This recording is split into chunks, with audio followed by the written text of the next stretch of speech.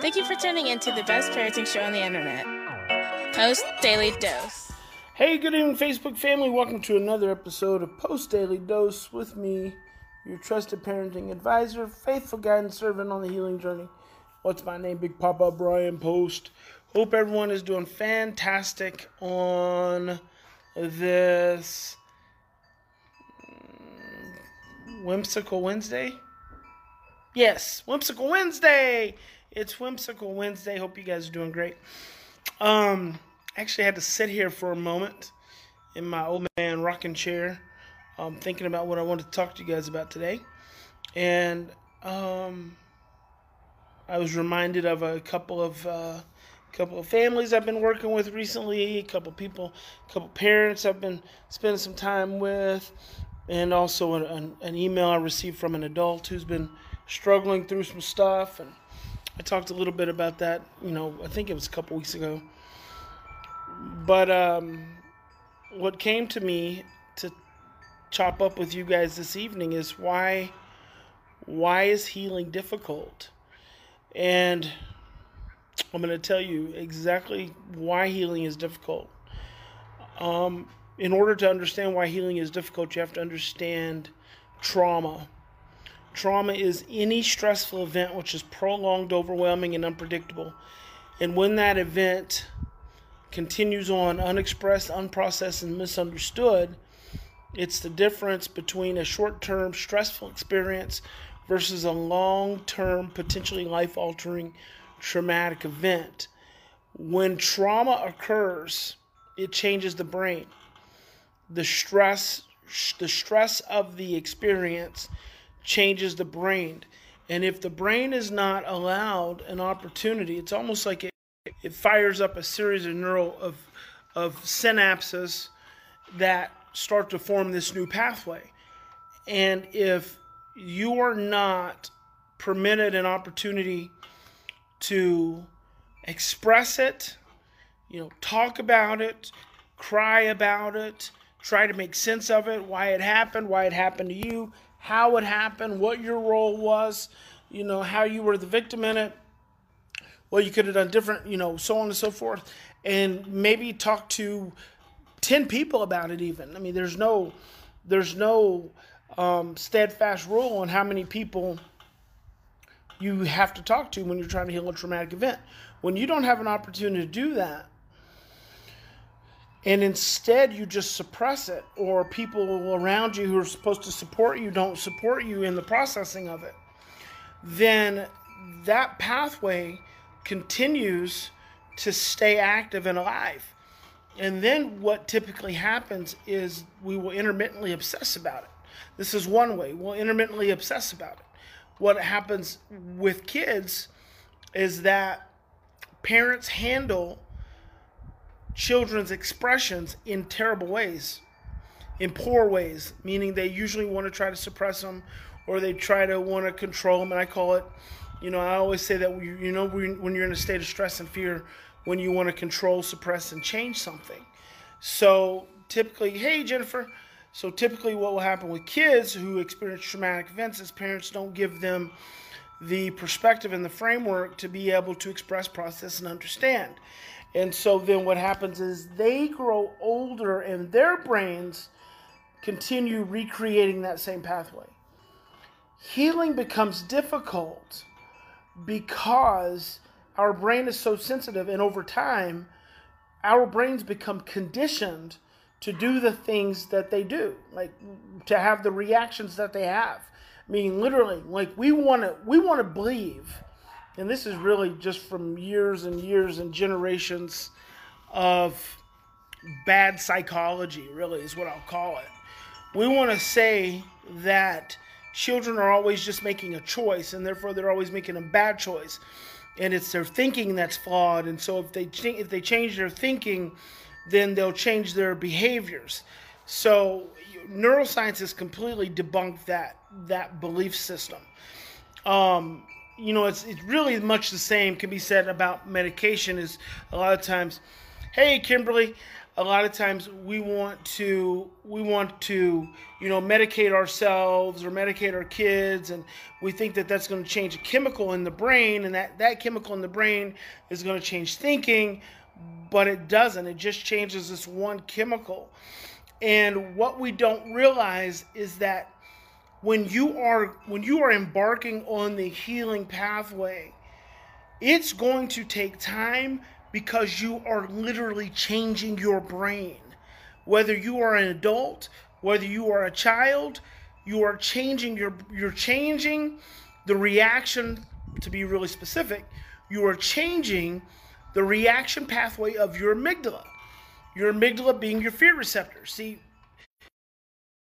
it's that your amygdala never shuts off a pathway that's been formed. So it never shuts it off. What happens is your amygdala can learn new pathways for reaction and expression. So where your amygdala, see, previously, someone yelled at you, you might yell at them, or you might hit them, or you might attack them. And then as you start doing your work and you start, trying to work through the emotions that are rooted in the traumas or the stressors you may have experienced to kind of lead you to the place that you're in, then, you start to have more space between your amygdala's reaction and then your behavior. So then what happens is all of a sudden you start making an effort. So now, say someone yells at you because you've been working really hard. Instead of having an immediate reaction, you stop. And let's say you slow down, you take 3 to 10 deep breaths.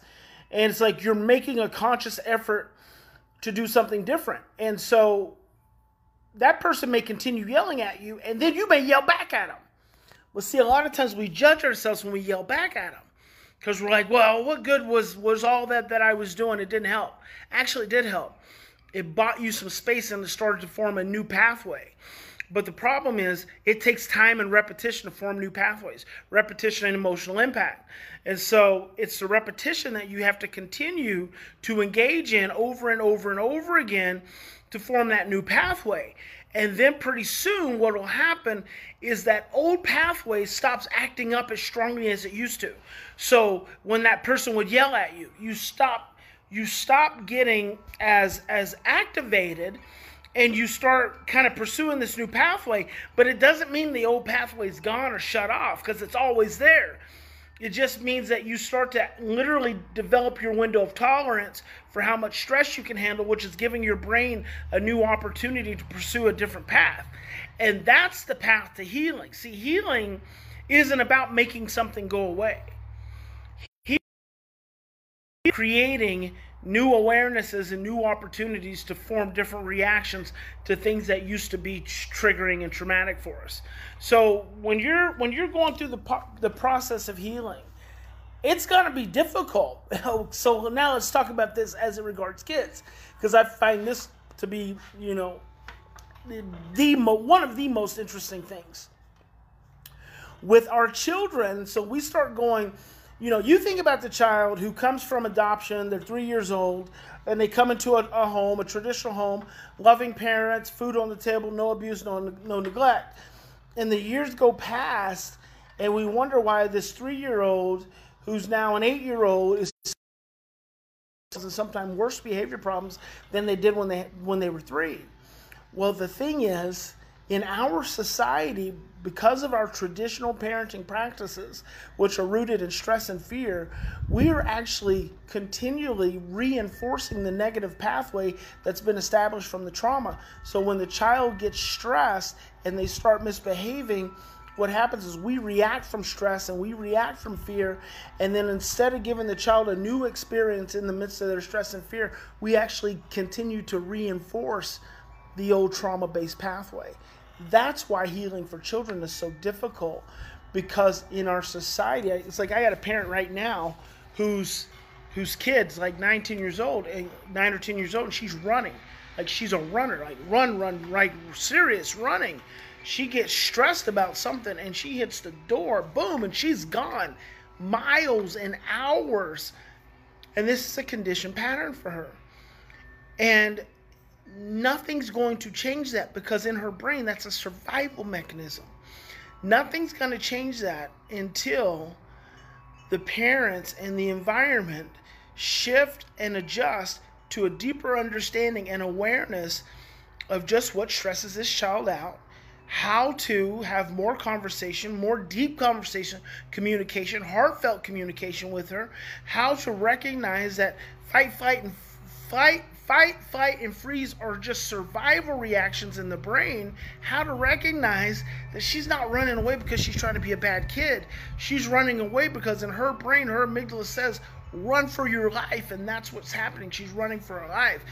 And so we're in the process of trying to recondition not just the child, but we have to recondition the whole family system, and the parents have to recondition themselves. Like, they have to do something different. If they are unwilling to do something different, then this child's not going to be able to maintain in this home, sadly,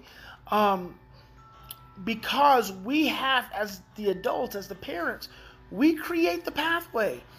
We open the door and our kids follow. And so, many of you have these adopted kids, and you're, hey, Mimi, and hello, Gail. Many of you have these adopted kids, and you're struggling, and you've been struggling for years, and now you're tired. And then you meet Big Papa, and we start talking about this love-based stuff, and I'm like, shit, this is not easy, right? This is all very simple, but it's not easy. And I feel this way in business sometimes, and it's kind of the duration of my career. I can put out a lot of energy for this extended period of time, and then it's like, then I get tired, and then I realize it's like I have to have that equivalent amount of energy I just had, if not more. And so I really have to pull myself back and recalibrate my own emotionality, my own heart, my own brain, and then jump back in and go harder than I was even before. And I think a lot of times for those of you who have struggled for years, you get into something and you realize, you get into this model of practicing and you realize, yes, it makes sense, but you're tired, and now I'm asking you to do even more work, do even deeper work, and understand your children in a completely different way. And then it's like, holy hell, I just want to go to sleep. Sometimes that's what you got to do. You just have to go to sleep. Healing is not supposed to be easy. It's not supposed to be easy. It is supposed to be challenging, because healing is also reflective of growth. When you eventually conquer, and you will if you stay the course, if you keep fighting, if you don't give up, if you keep trying, if you keep learning, if you keep breathing, if you keep trying to choose love in the midst of your own stress and fear, and recognize it more and more, and then start to recognize it more and more with your children, and have deeper conversations and deeper communication with your children than you had with your own parents, because that's the blueprint that you're operating from right now. If you don't give up and you keep doing that, you will steadily make progress in your relationship, in your home. But if you're not, you can't just sit back and say, well, they're not changing. You've got to be willing to take responsibility. And it is not an easy process, but it is worth it. I'm telling you, it's worth it. It's worth it. It's worth it. I've got a kid. Oh my gosh, she's 30 years old now. I first met her when she was 16 years old. And she's an adult. She's out there in the world. She told me today, I need to get a hold of my mom and dad. I'm trying to get a hold of my mom and dad because I need to vent to somebody. And she's been trying to find a job. She asked me if I'd heard from him. I was like, no, I haven't talked to him. And it's just an ongoing process, guys. It's an ongoing process. Don't beat yourself up too much. And if you do beat yourself up real good, and then go to bed, and then wake up the next day and get after it again and process and look for the victories. Look for the times when and honor the times when you really feel a loving connection with your child. And when you see your child look at you with love in their eyes, and they hug you, and you guys have a laugh, and they do something, they accomplish something that you take for granted. We take so much for granted. So, look for those small victories to feed your heart and feed your soul, and to let you know that you are on the right track, and just keep pushing. And that's all I got to say on the matter. Hey, in any given situation, we always have two choices. We can continue to react from the same blueprints of stress, fear, and overwhelm, or we can stop, we can slow down, take 3 to 10 deep breaths, and choose love. I hope you'll choose love in every possible moment. And when you can't, that's okay too. It's okay. It doesn't make you bad. Just breathe, slow down, think about how you could have done it differently, and do it differently the next time. God bless you. Big Papa loves you. I'll see you tomorrow. I think. I might not. I might take the day off. Bye. Good night. Have a good day. Bye-bye. See ya. Peace.